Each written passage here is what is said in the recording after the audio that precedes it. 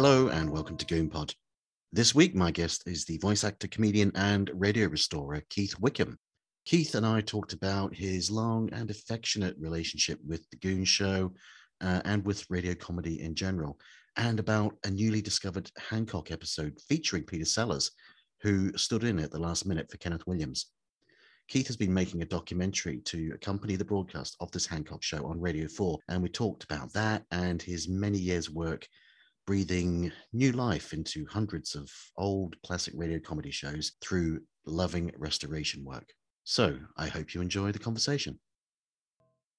So Keith, thank you for joining me. Pleasure, of course. Among other things, you're a very, very accomplished and very busy voice artist and performer. I was just looking at your IMDb page. Yes. Do you ever actually have a holiday? Yes, I do. The work has got thinner recently for lots of reasons. But Thomas and Friends, which I did for years, that finished for me. They've changed the format. But I did that for 12 years. I was the Fat Controller and Gordon and Henry and Edward and all kinds of things for that. That was a great gig. I'm still in the Octonauts, which is going strong. And other than that, yes, I've just done loads of other cartoons, mostly cartoons. But no, I mean, at the moment it's okay, but nothing like it was in the glory days of the 90s and the early 2000s when I was working every day, all day. Yeah. I've got two teenage kids. Yeah. Who, so as you can imagine, late noughts, I was sat often with them in front of CBeebies and Thomas particularly, but also 64 Zoo Lane. Oh, yes. Oh, I loved that show.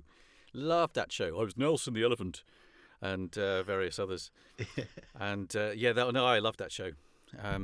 I don't know whether you watched Angelina Ballerina, The Secret Show. Do you remember that? Because that was one of my faves. The Secret Show, yes, just about. But yeah. Angelina Ballerina, my daughter, she used to have that on DVD, copies, episodes of that. Yeah. Right. Well, there's my credentials. Okay. For doing this. But I mean, we're going to talk about that in more detail in terms of how you got into doing that sort of thing. But one of the other sort of strings to your bow is the restoration of old radio. Yes, which is the more the reason I'm here, really, I suppose. Yeah. Because I started out because I used to listen to Radio 4 a lot when I was a kid, and I used to go and see radio shows being recorded a lot at the Paris. And so I went to Burkiss Way and Just a Minute, and I'm Sorry I Haven't a Clue, and the news headlines and stuff a lot. And I used to dream of being on the stage and doing all that stuff. Which is why I do this. This is why I do my job and why I do this audio restoration. And just recently, I managed to meet a producer who was interested in it, and we've got a program going out on Radio 4 on the 13th about restoring audio and stuff, because I have spent an awful lot of time and money on collecting, restoring, and disseminating old radio, and this started out with the Goons. Great. Which is why you've asked me on this, I think. Yes. Because I got in touch with Ted Kendall in about the year 2000, I think, when he was starting out on his escapades of being commissioned to do all that, and I'd started to do it as well, separately, and we sort of in parallel restoring this stuff. So I helped him, gave him stuff, sent him stuff, and obviously he did the work, and he's got much, much more expensive kit than me, and was being paid to do it. But we were both doing that, and my thing was I'm Sorry, I'll Read That Again. I restored all of those, complete. That took 10 years, and that was it was a real journey, that one. I ended up meeting Humphrey Barclay and getting his scripts and his tapes through a guy called Ray Frencham. I must give him a credit because he was the one that got me in touch, and that was an extraordinary thing to do, because all of that now is done. And I've done hundreds of other shows for 4 Extra and BBC 7 as it was. So a lot of stuff that they broadcast I've restored and sent them. So this is my other thing, my other sideline. But these have been mainly sort of labours of love, really. Like you Yes, said, totally, absolutely. Yes, Mm-hmm. and it's only recently it's become something that I can actually sort of say anything about or talk about, because the documentary and a newly discovered Hancock's Half Hour triggered all this. Because Richard Harrison, who's a collector, found this Hancock, and it's that's made the BBC sit up and take notice, because obviously that's an event. Once in a 20-year event to find a missing Hancock's Half Hour that's worth broadcasting and is in good quality, and it's a good one. It's got Peter Sellers in it. That's it. Yes. Really? See, I'm not a huge Hancock fan, so that sort of passed me by. What are the circumstances of the discovery of that then? Was Richard just? It's in the documentary, this, but he had a batch of tapes, and one day heard it and realised it was what it was. Basically, because he's a collector and he knows his stuff, he just recognised it instantly as a missing show, and it's going to go out on Radio 4 rather than 4 Extra because it's such a big find. Fantastic. Yeah. Oh, great. Well, and it's the Marriage Bureau, by the way. It's called Marriage Bureau. So the document. So if you're listening to this podcast on the day it goes out, this is going on the 12th of October. Right. It's the 13th. The day after this, your documentary will be on Radio 4. What's it called? Raiders of the Lost Archive. Excellent. It's been used before, that title,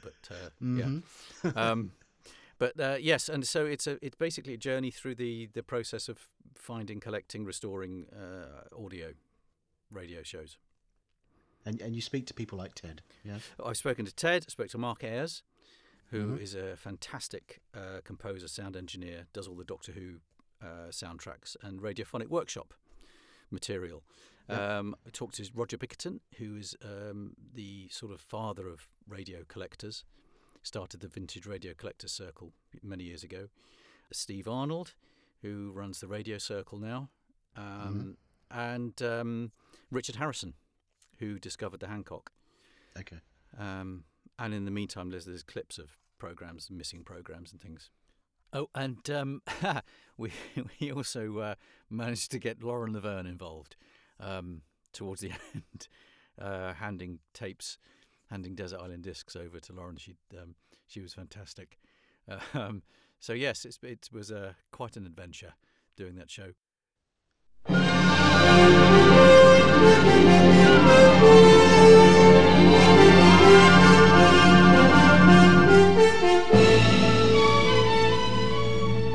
Balham, gateway to the sound. I think you told me sort of off mic that you first heard a Sellers album that a teacher played for you. But my whole career is based on an assembly at school. Mr. Humphreys, he played a record. It was Best of Sellers, yes, with Balham, Gateway to the South on it, and he played this as a example of parody and how parody works. And I think the whole assembly was about that. And the thing was, for some reason, I was about 12.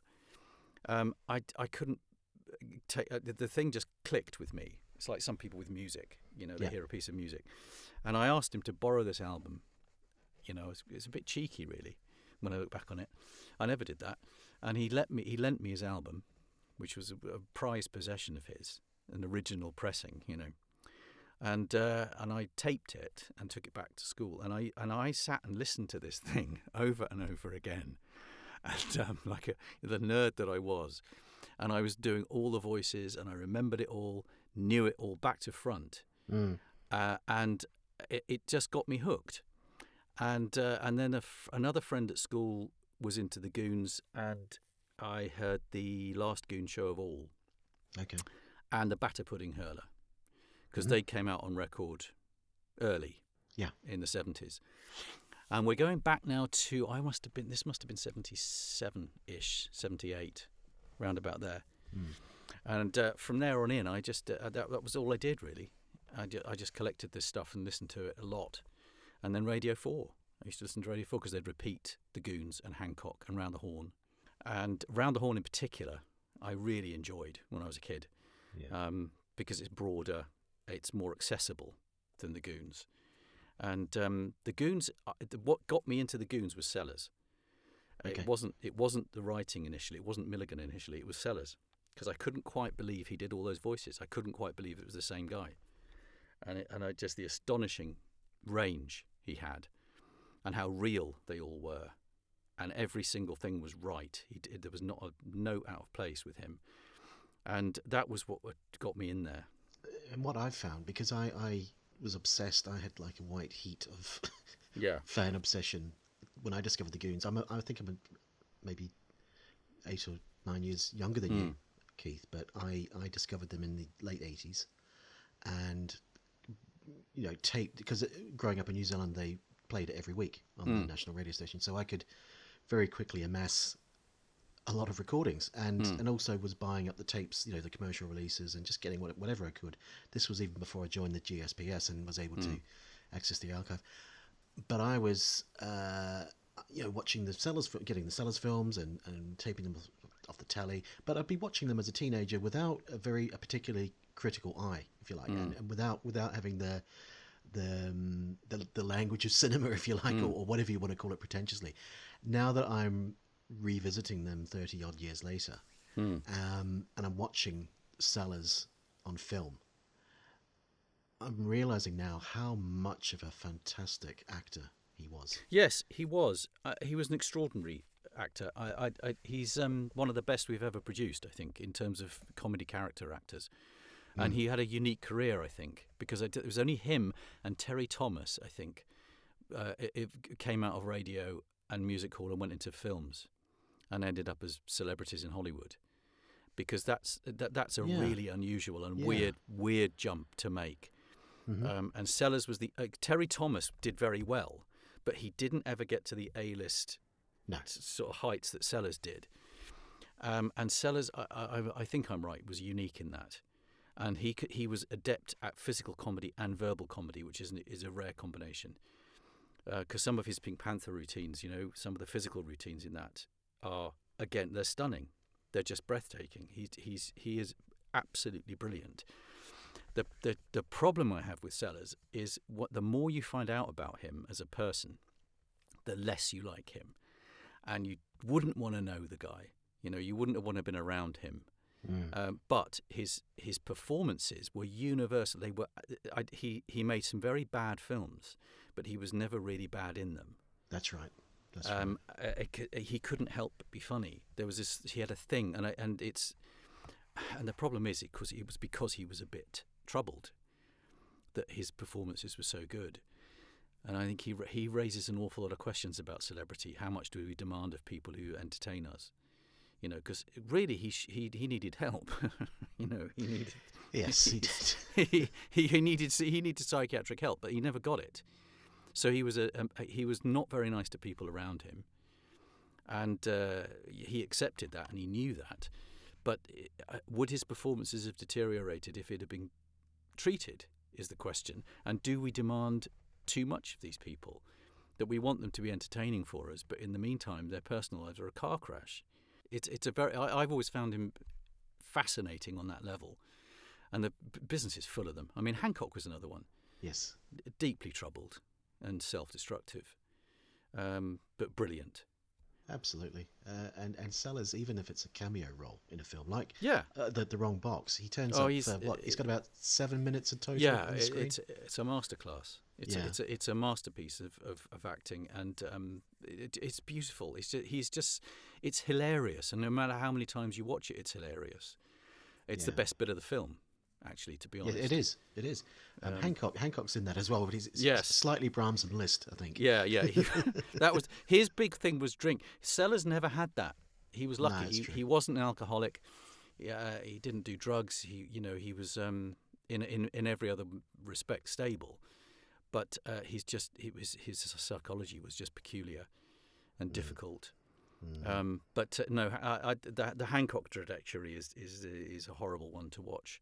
Sellers, at least, his second from last film was brilliant.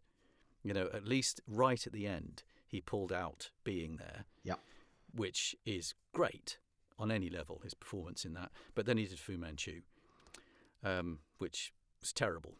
It's an awful film. And I have to say, on a little personal note, one of my colleagues that I worked with for years, called Bob Saker, who's a singer and an impressionist, he dubbed Sellers' last ever appearance on a film. Fu Manchu was doing an Elvis impression. Yes, I remember. Yes, and it's Bob Saker. It's not Sellers, because Sellers either couldn't do it or wouldn't do it. Not really sure, but he was very ill at that point, and it may well have been he wasn't very good. And when I was talking to Dirk Maggs, Yes, a couple of months ago, he mentioned you by name, and I heard that. Said that you are a fantastic impressionist in terms of Peter Sellers. You can do Peter Sellers. This is what I started out doing. Sitting in my bedroom, Waddington Minge, and all of that stuff. Yes. And that sketch, I've got to say, if I had a Desert Island Discs, that would be the top of the list. Would be that sketch, that particular sketch. We'll let you know. We'll let you know. It's brilliant. It's years ahead of its time. It's fantastically made.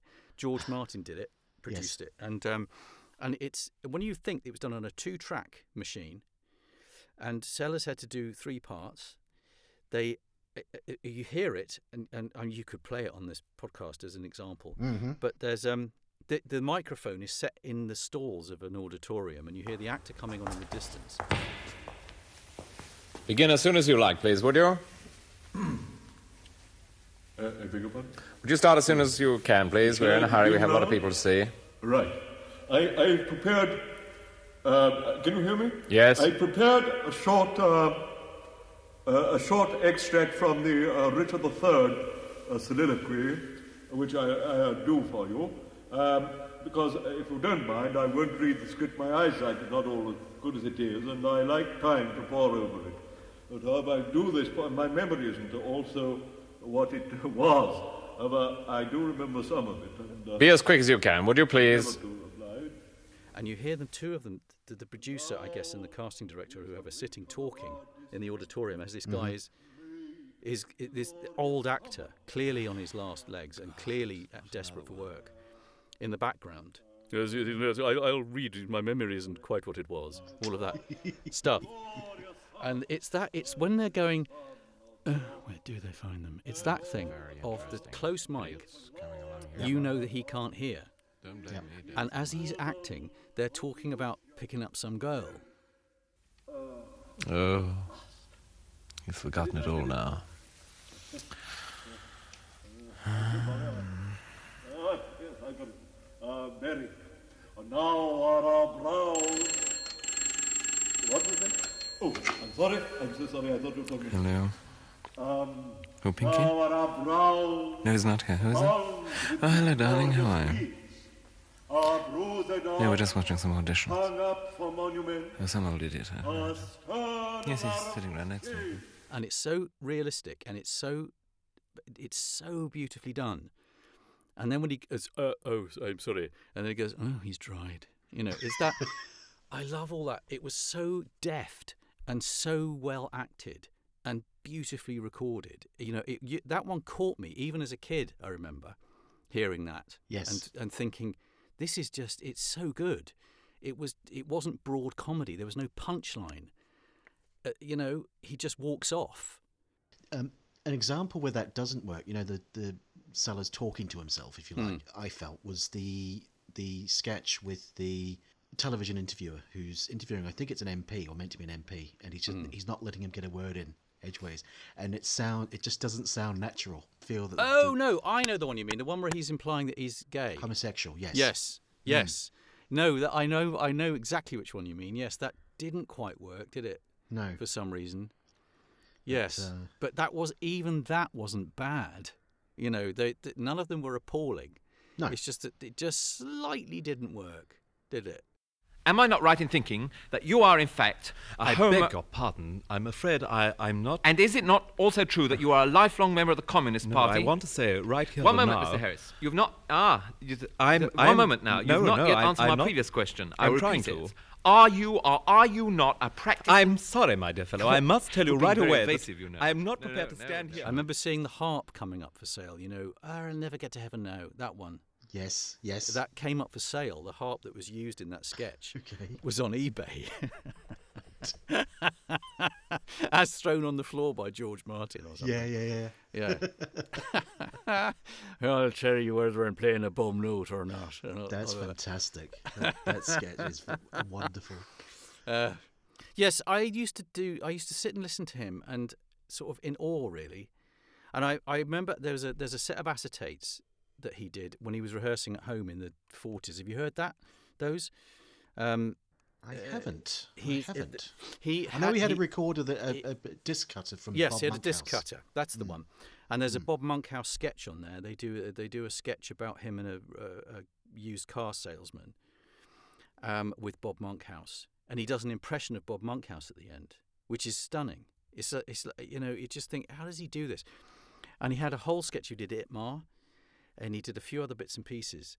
And there was one where he was practicing a voice, and the first thing he ever did in a film was dubbing Alfonso Bedoya, who was a Mexican actor. Yeah. Yes, the guy was.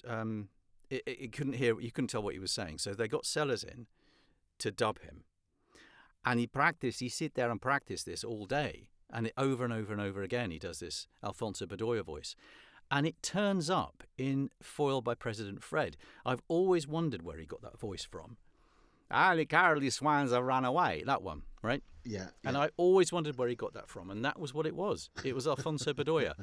He was like that, and he was all, Yes. And it's just nothing like you've ever heard anything, ever. There is nothing of value. Cut off their hair to make a pillow for my feet. I will have something for my trouble. I have already made such a search. There was only this of value. I kept it for just such a moment. Aha! So the cowardly swans have run away. They are frightened of Il Henry Aston Villa. His voice, his normal speaking voice, which I'm sure he wasn't born with. No, he wasn't. wasn't. Didn't grow up with. Yes. But that particular voice that yes. suave voice. Well, he put on this sort of he spoke like this, didn't he? Had a sort of what Clive James termed it a newly minted upper class accent. Yeah. Because he didn't want to appear uneducated. I think he had an eternal fear of being found out. Yes. And he used to put himself on the same level as Alec Guinness and all those people, because he wanted to think of himself and other people to think of him as a classical actor, which he wasn't. But in many ways, he was just as good. I think he didn't have the discipline to do theatre, and he didn't have the wherewithal to keep his own career on track. But he was as good as those actors, I think, in terms of talent. Oh yeah.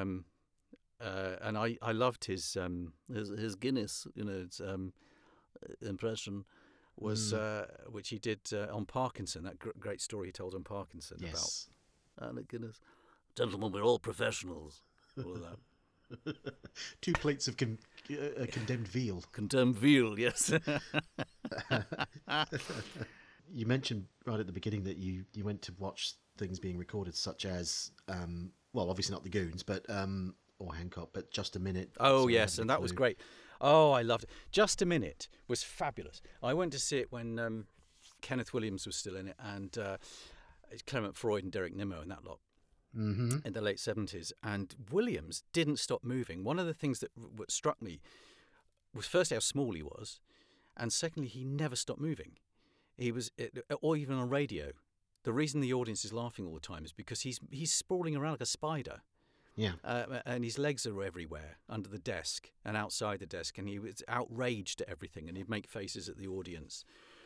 And so be halfway through, you could be doing a monologue or something. If it's like this, and somebody would press a button. Oh, how dare and he'd mouth at the audience, and it would get a huge laugh. I mean, much more than it would have done if it'd just gone, whatever.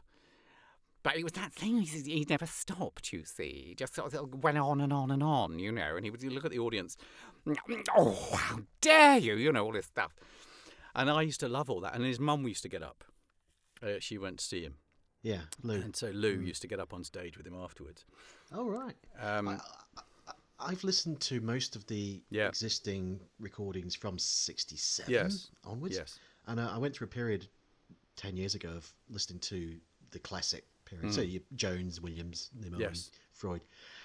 And it's only when you listen to them all sort of binge listen, if you like, that you realise that he's got his little catchphrase. He says the same things. Yeah. I'm the biggest cult. Everyone's calling Oh me yes, cult. I'm a cult. Yes, that's right. Yeah. I came here all the way from Great Yeah, Portland I Street. came here all the way from Great Portland Street. How dare you? Yes. But the best one, the best one, which he only used to trot out once or twice, special occasions.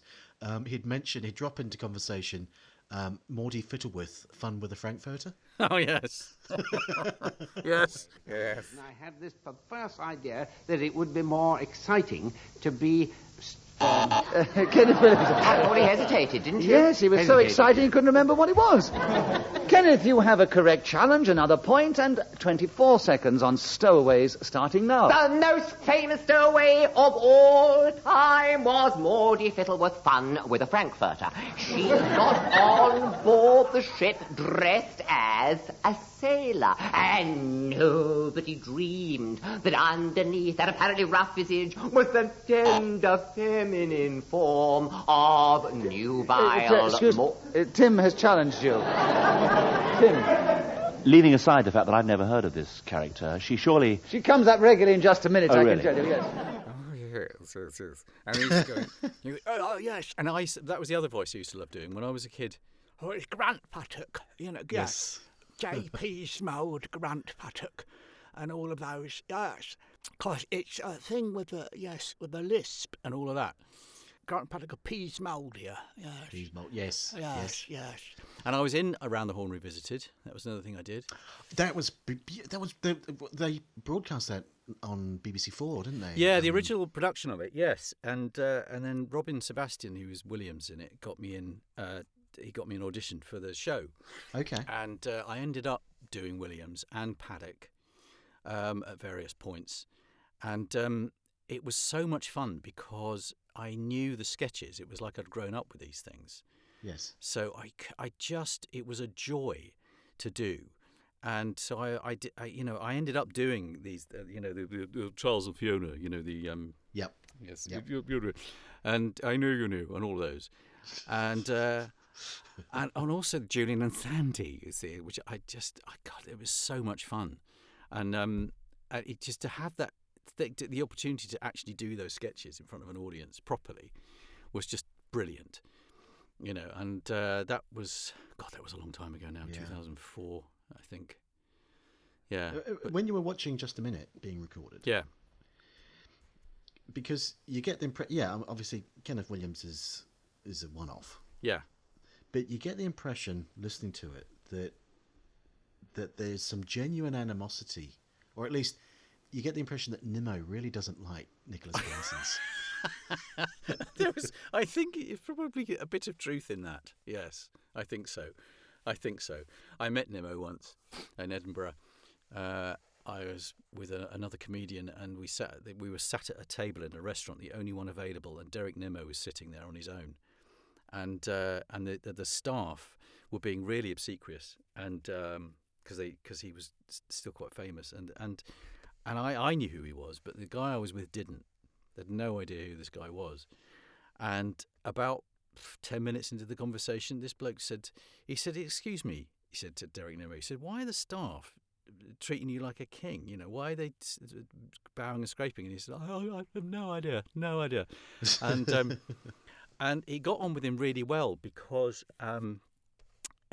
he wasn't being scrapey and bum-licking like the others. And I didn't really know how to deal with Nimmo either, because he'd been a sort of a hero. I'd sort of grown up with his voice on the radio and in films and things.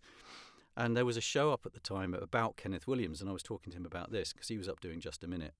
And this other guy was Australian, and so Nimmo and he got on because he was talking about his tours he used to do. But what was extraordinary was sitting opposite this man who I'd heard so often, and he didn't put this voice on. That was the thing. That's how he spoke. Okay. So this, yes, sort of like like this all the time, and I was astounded. He actually did speak like this, And how do you get through the day? It must take you 5 times longer than everyone else. Yeah. Because he was from, was he from somewhere like Huyton in Liverpool? I think so. I think so. Yes, a lot of them are put on because they came up through rep. Yes. And they had their accents taken away from them.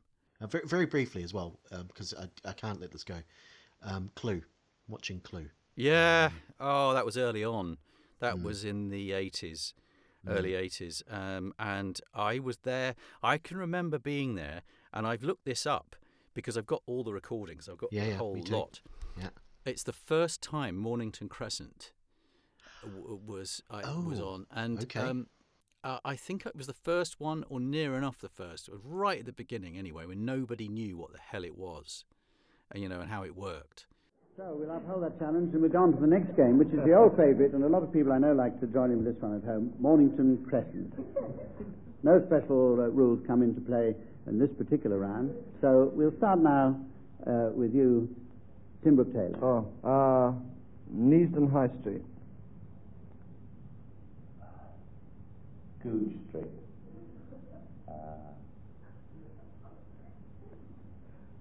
Cromwell Road. Oh. Dulwich Hill. Good lad. Strand. Mornington Crescent. Ah, yes. Swine. Actually, is that right? Yeah. Barry definitely wins that game. The audience... Come on. Well deserved. The audience recognising brilliant play when they see it bursts into spontaneous applause. And watching Willie Rushton was a joy, because he was the complete opposite of Williams. Rushton didn't move. He just sat there with his hands across his belly and just talked. And he really, like Peter Cook, just sat there. And there was almost no motion at all from him. He just sat there and did what he did and just said what he said. And he had I loved him. He was really funny. The thing about Clue the thing about the Goodies as well is how people underestimate Graham Garden's ability as a Graham Garden is an unsung genius. He's very quiet about it. He did what he did. He's never stopped working, and his scripts and his script editing skills are huge. He's brilliant, and he's just quietly very, very good. Everything comes out of his mouth is good. He's funny. He's just a funny man, and you can't get away from that. And years and years ago, when I discovered that Bill Oddie wrote most of the Goodies, along with Graham Garden, because the weird thing is, everyone I've spoken to says this: Bill Oddie always was the third Goodie to us when we watched it on telly. He was always the one that you sort of, because he didn't. There was something about him. He either didn't want to be there or whatever, but he wrote it. He wrote most of it, and he wrote the songs. Mm-hmm. Extraordinary. Well, see, I know that the Goodies wasn't really repeated in this country. Certainly the BBC Goodies wasn't. I don't know about the ITV series, but me growing up again in New Zealand in the 80s, it was repeated all the time. And so I loved it. And when I was, when you're a kid, at least with me and my peers at the time, Bill was the fun one. Bill was the one that because he was rebellious and he was he was a bit cheeky. Yes. But now you grow up and you watch the Goodies again and you think, well, Graham and Tim. It's all about Graham and Tim. Yes, exactly the point. Yes. They did most of it, but he wrote most of it.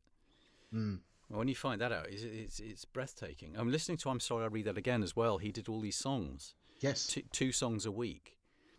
There were very good parodies and pastiches, and every week a different arrangement and a different song. He was really very good at it. And I do remember him being interviewed that he's a bit annoyed he didn't end up as Randy Newman. He really wanted to be a comedy songwriter. That was his kind of ambition, I think. And I believe that so obviously you decided that, well, you got when you were at school, you were getting into radio comedy in a huge way, spurred on by listening to Sellers, and you decided that you wanted to become, or you wanted to go to drama school and not become a surgeon. Yeah, so a surgeon was my first thing.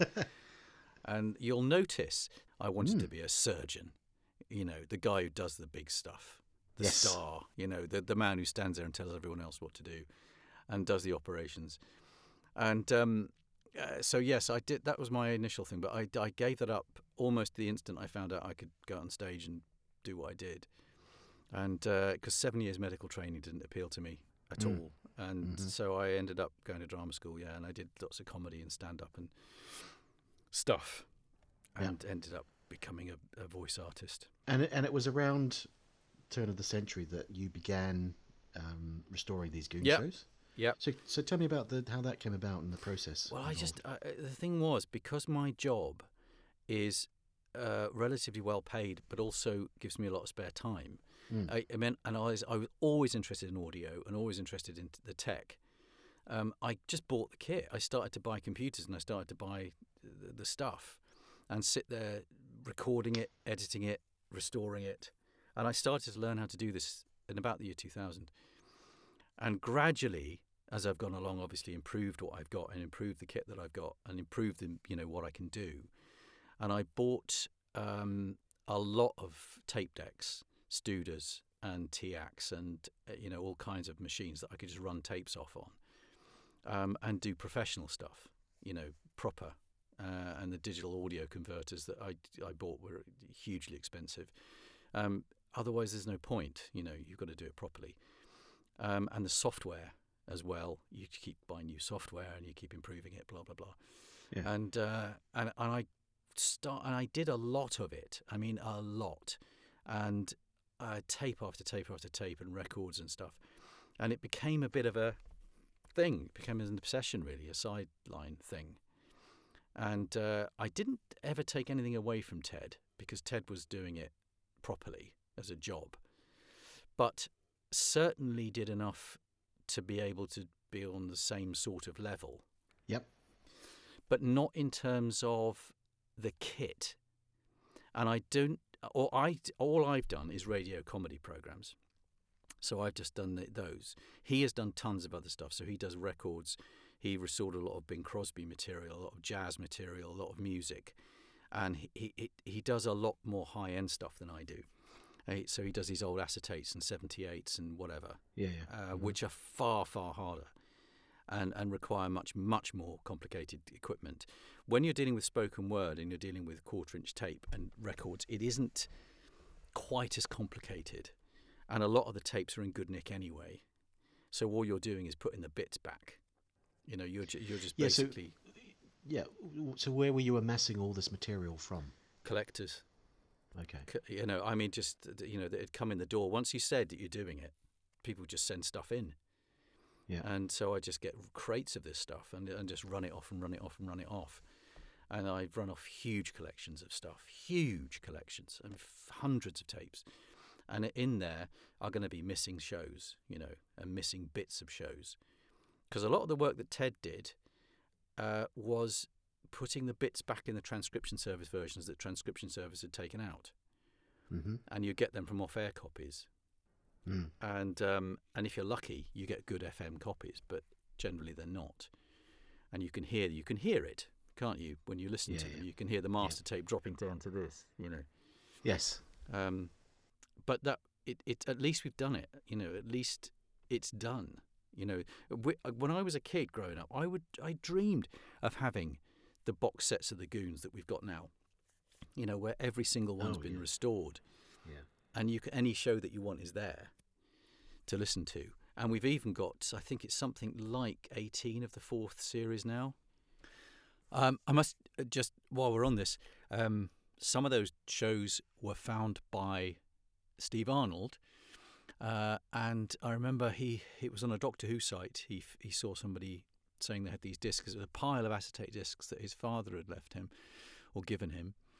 And his father was a member of a jazz club and in the 50s. And he recorded not only jazz, but he recorded off-air radio stuff. And he had a Lagoon shows. And this is going back. But we went up, myself and Steve went up to this guy's house in the Midlands, and we took these discs away, and I went through them. There were 4 Goon shows, 4 missing 4th series Goon shows. And and that was a real find. And they weren't that bad, the discs. They were okay, and they were obviously FM tape that had been transferred onto discs. And the other thing was Forog was in there. There was a 5th series show which we only had the TS version of Transcription Service, so that added to that. And I gave these discs to Ted. We went to he came down to London, and we met him at a record fair and gave him these discs, and they ended up on the compendium. But it's over the years this happens infrequently, but when it does happen, it's fantastic. You know, that you find this stuff. It is like opening that cupboard, that treasure trove, and there's these missing shows. That's amazing as well. Yeah. Because I stopped collecting. I sort of moved. I reached the age of the full estate of man at whatever age it would have been, 20, 21, and kind of moved away. So for the best part of 25, 30 years, I kind of things sort of passed me by in terms of what was going on in the Goon world. And then when I got all the compendiums about 2 years ago, something like that. Yes. And just things like all these Series 4 shows that up till that point I thought they're completely missing. Yeah. Yes. Yeah. Well, Eccles, the committee have now inspected your passport photograph. Oh, yeah. It's a nice likeness, ain't it? Yeah. The photograph grateful, yeah. Well, it was taken without a camera, you know. But it's all blurred, you see. It's all blurred. You must have moved. No, I didn't. I'm still living in the same place. Have these men been medically examined? Oh, yes, Senator. Here you are. Eccles, medical report. Jasper Bass, medical report. And Henry Cron, findings at post-mortem. Huh? Cron is dead? Ooh, quiet. He might hear you. You mean he doesn't know? Well, we never had the nerve to tell him. And if he suddenly heard he was dead, well, you know. What? The shock might kill him. Funny enough, listening to the restored shows, there's one show in particular that I had always felt, I knew it was edited when the version I'd heard was the 27-minute version, but I'd always felt it was really clunkily edited, and it's a show that we've covered on this podcast previously called The String Robberies. Yes. Okay, and to my ear, there's a good 2 or 3 really clunky edit points in that show. And when I listened to the compendium version, I was thinking, oh, great, I'm going to hear all the bits that had been dropped out or cut out. Yeah. But you find to your dismay that that's how it went out broadcast. They've gone. Yes, they've gone. Every now and then, Ted would come across a master tape, which had everything on it, because Transcription Service often had their own copy of the master, which had everything. And if you were lucky, the edits would be kept at the end, which a lot of them were. That's how I did a lot of the I'm sorry, read that agains. So you put the bits back.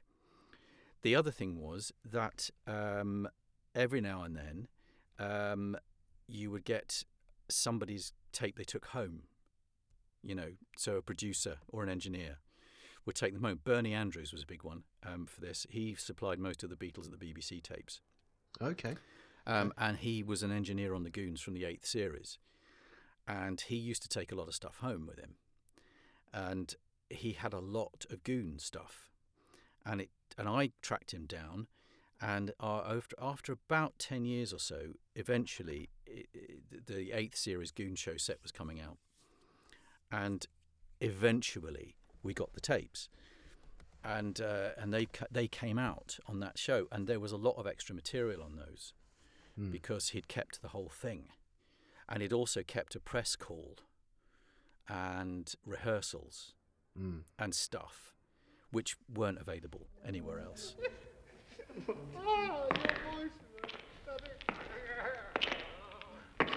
I say, we're really behind time.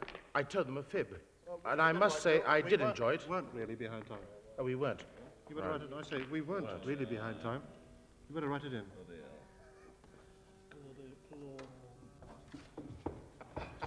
I say we weren't really behind time. I told them a fib, and I must say I did enjoy it. And that kind of thing is gold dust to people like me. It's like, you know, you just want to hear all of this stuff as much as you possibly can, and it gives you an idea of what the show would have been like to listen to when it was recorded rather than edited. Yeah, as you know, I was in contact with Ted, and he'd mentioned to me, I think it was Call of the West. Yes, that was one of those. Yeah. Complete. Yes, yeah. And The Affair of the Lone Banana was another one. Oh, okay. Okay. And I also, Gary Kreiter, give him a credit, who worked for Transcription Service back in the day, he gave me all his tapes to run off. He had an attic full of 10-inch reels. Mm-hmm. And gradually I got them because he was clearing his place out and he's moved now to Africa. But one of the last tapes he gave me was this unassuming grey box with nothing written on it. And it turned out to be an unedited copy of The Batter Pudding Hurler. It was a down-the-line copy. Right, yep. And it had 3.5 minutes more in it than the one that goes out, the one that everyone knows. Yeah. There's a whole routine at the end. There's a mic fault so that you can't hear Max Geldray, which is probably, not a bad thing. But his mic isn't working, and the same mic was used for a phone call with Henry Crun. You can't hear him. And so there's fluffs and all kinds of stuff, and that's a real find. That's a proper find. Absolutely. Yeah. Just on that, you mentioned Max. I did a show again a couple of months ago about Wally Stott, Angela Morley. Oh yes.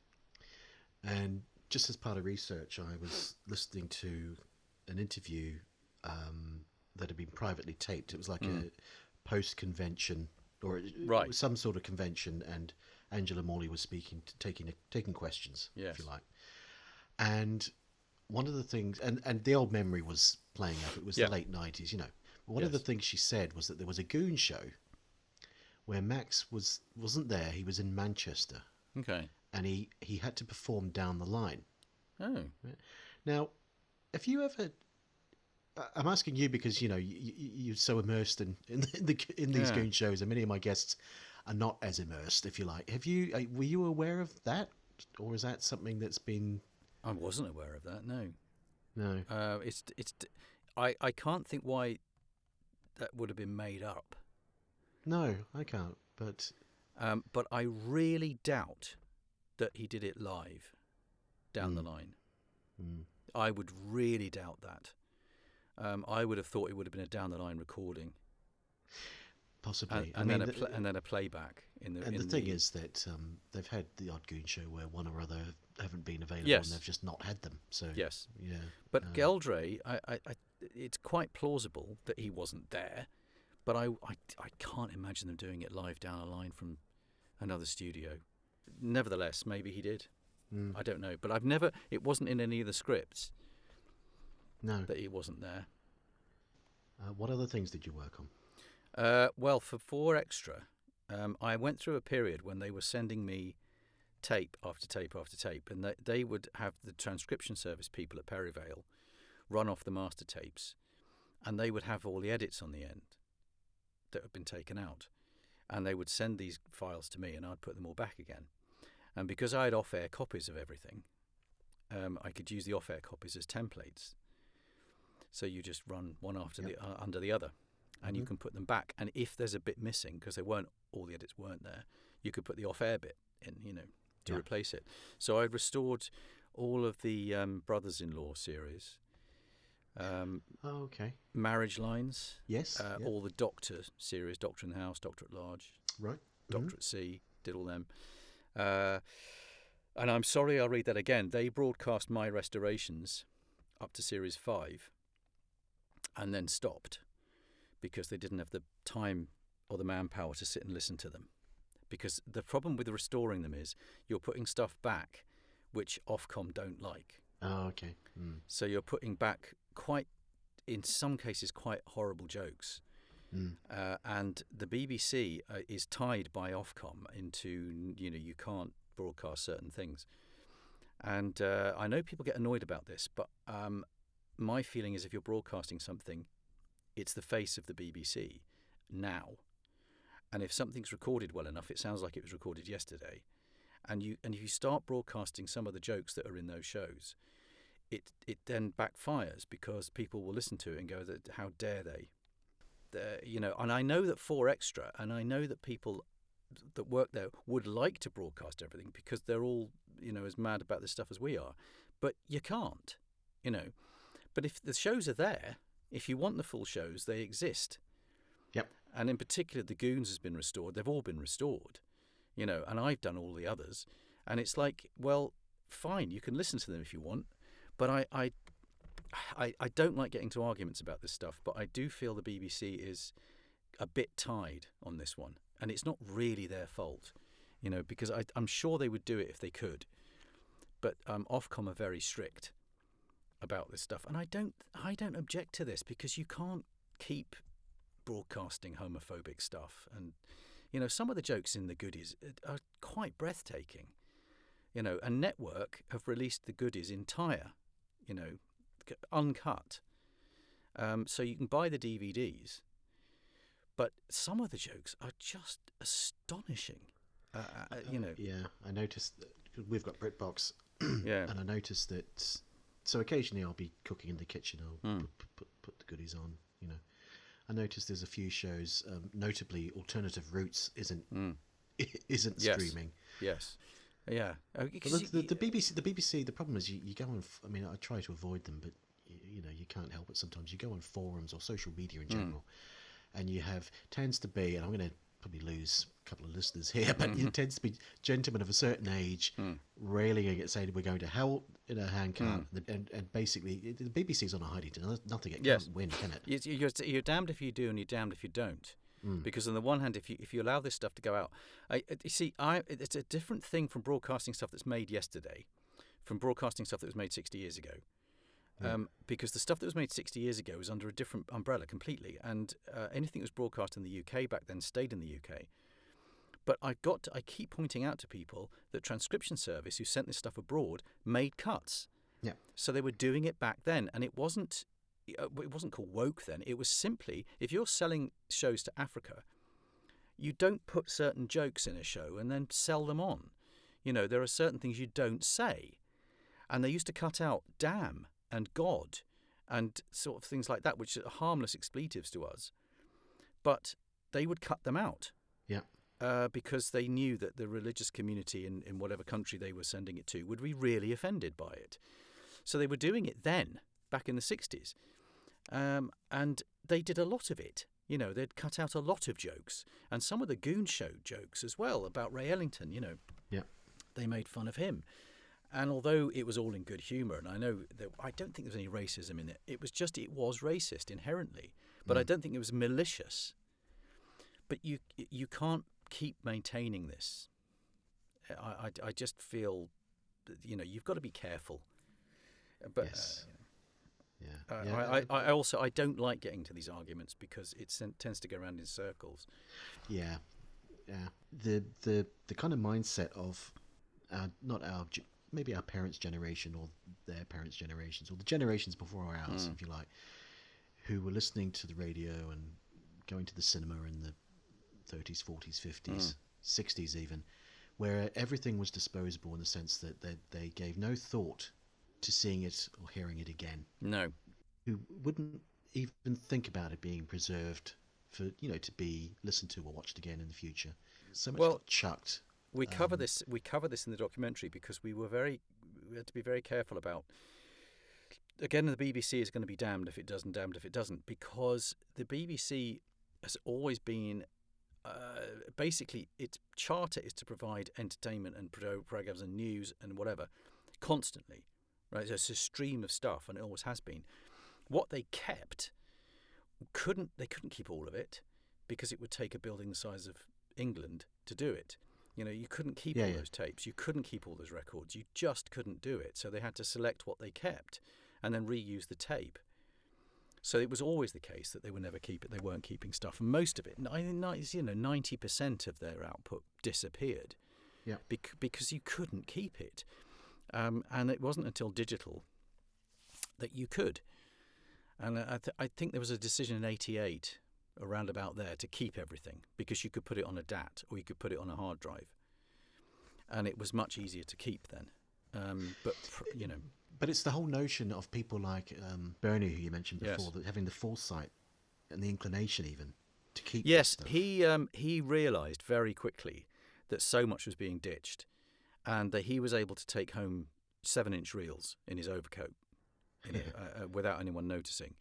And he had a house full of them. And they were mostly music because he worked on Saturday Club. It was his show. And a few others. Top Gear. Not the motoring show, the music show. And so he recorded hundreds of bands, including the Beatles, but lots and lots of others. And he kept these 7-inch reels of effectively master tape quality of these bands. And without people like that, these things would have gone. John Walters and John Peel used to tell stories about that. They used to go in the office and say, "You got any spare tape?"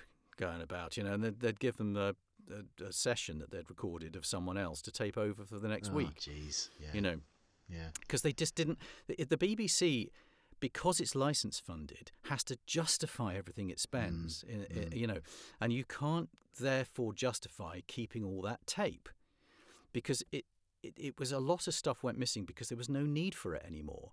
Even the Goons, which wasn't commercially viable until the early 70s, because the last Goon show of all kicked off a whole new wave of people listening to it, and they started releasing it on record. But in 1970, the Transcription Service archive was given an overhaul, and they got rid of a ton of stuff because they just nobody was asking for it, so nobody was buying it, so there wasn't any use for it, and it was taken up a warehouse. So a lot of Goon shows got thrown away, as along with a lot of other stuff, because it simply couldn't justify the expense of keeping this air-conditioned warehouse going to keep this stuff which nobody was buying anymore. Yeah. And that's what happened. And then when people go, "Oh, hang on a minute, there is some use in this, let's go and get it," and it wasn't there. But at the time, somebody somewhere was having to justify keeping it. So there's always this push-pull between the two, and it's always the money in the end has to speak, because you can't provide constant entertainment and at the same time keep it all in a warehouse. It just doesn't work. Well, there's that story, and I think you told me that Ted touches on it, or maybe doesn't, in your documentary, where he opens up this wall cavity. Oh yeah, well that's a good story. I'll leave Ted to tell that. But yes, there was a wall in a studio that was padded out with tape. And on those tapes was Dick Barton and the Goons and a few other bits and pieces. But it was a lot of stuff. And that was just, because they finished with it. And I have no argument with them about this. Every now and then you think they should have kept some of it. Something you go, "Oh, why didn't they keep that?" Because there's a few bits and pieces you go, "Yeah, they..." Like, my big one is the Noel Coward Desert Island Discs. It was the 21st anniversary of Desert Island Discs. They had Noel Coward on at Christmas, and they didn't keep it. And you think, well, this is one of the biggest stars of the 20th century. Never did radio, really. Yep. He comes into a studio and does Desert Island Discs. Big thing. And they ditched it. And the only bit that's left of it was on a Transcription Service magazine unit disc. So there's 8 minutes of it, which we've got. I've got that. But Noel Coward, it's just, why didn't they get... That's one of those you think, oh, come on. That's really... Yeah, I had a conversation with Stephen Cockcroft previously on this, about just talking about the Beatles and the Goons in general. And he was talking about this television show in 58 where Spike was a guest. It was like an audience... invited to come in through ask questions of a guest, and one of the people getting up asking a question was Stuart Sutcliffe, right, later to be one of the Beatles, and he asked Spike 2 questions, and we have no copy of it. It's gone. No. I do, however, have the first appearance of Giles Brandreth ever.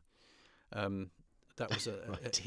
He was on Any Questions on the radio in the late 60s, and it was the Oxford Union they were at, and he was the head of the Oxford Union at the time, and his first appearance on the radio ever was him asking a question on Any Questions.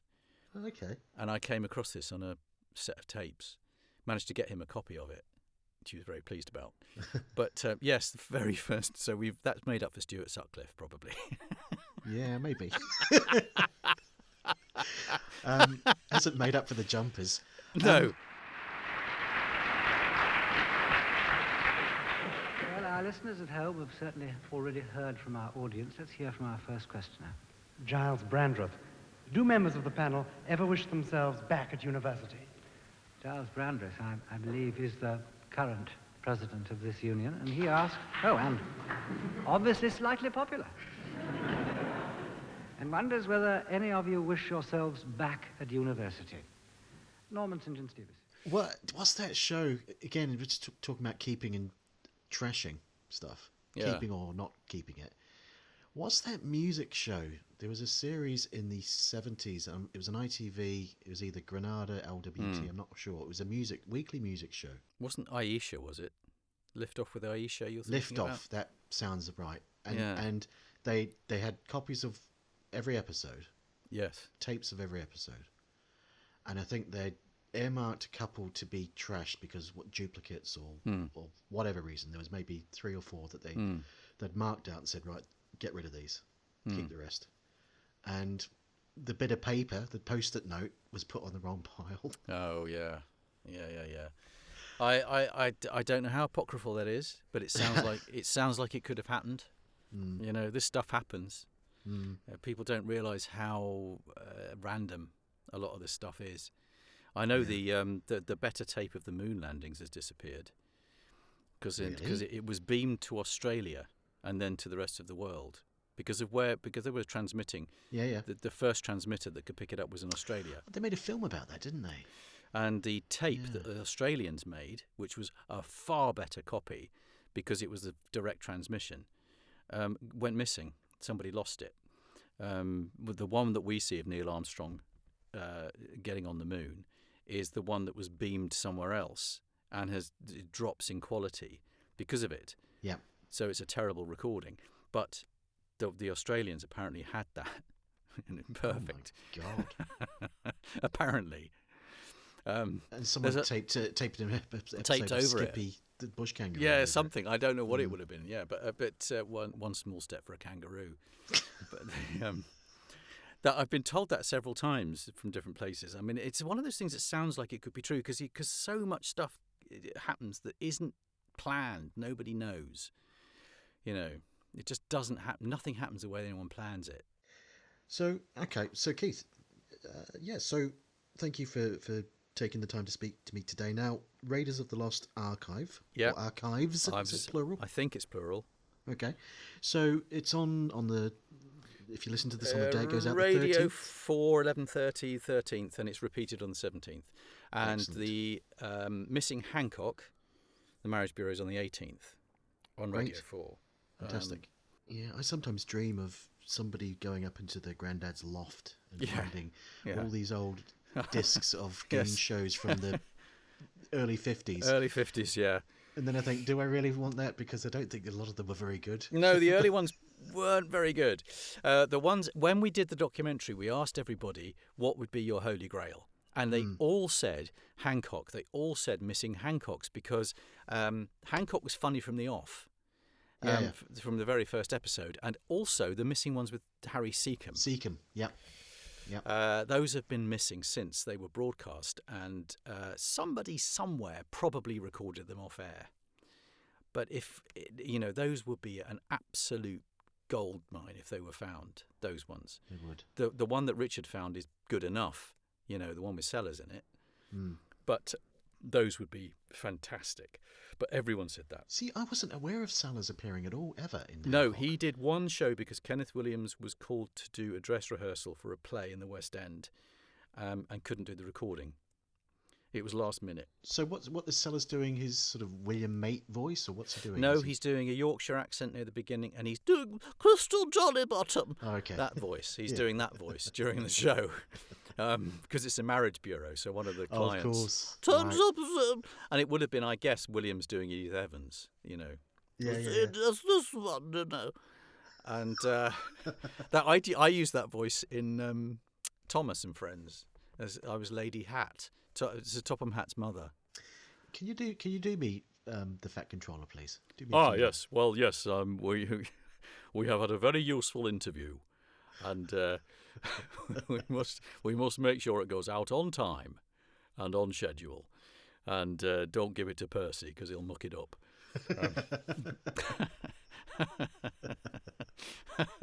One of my favourites was Ed. I used to love doing Gordon.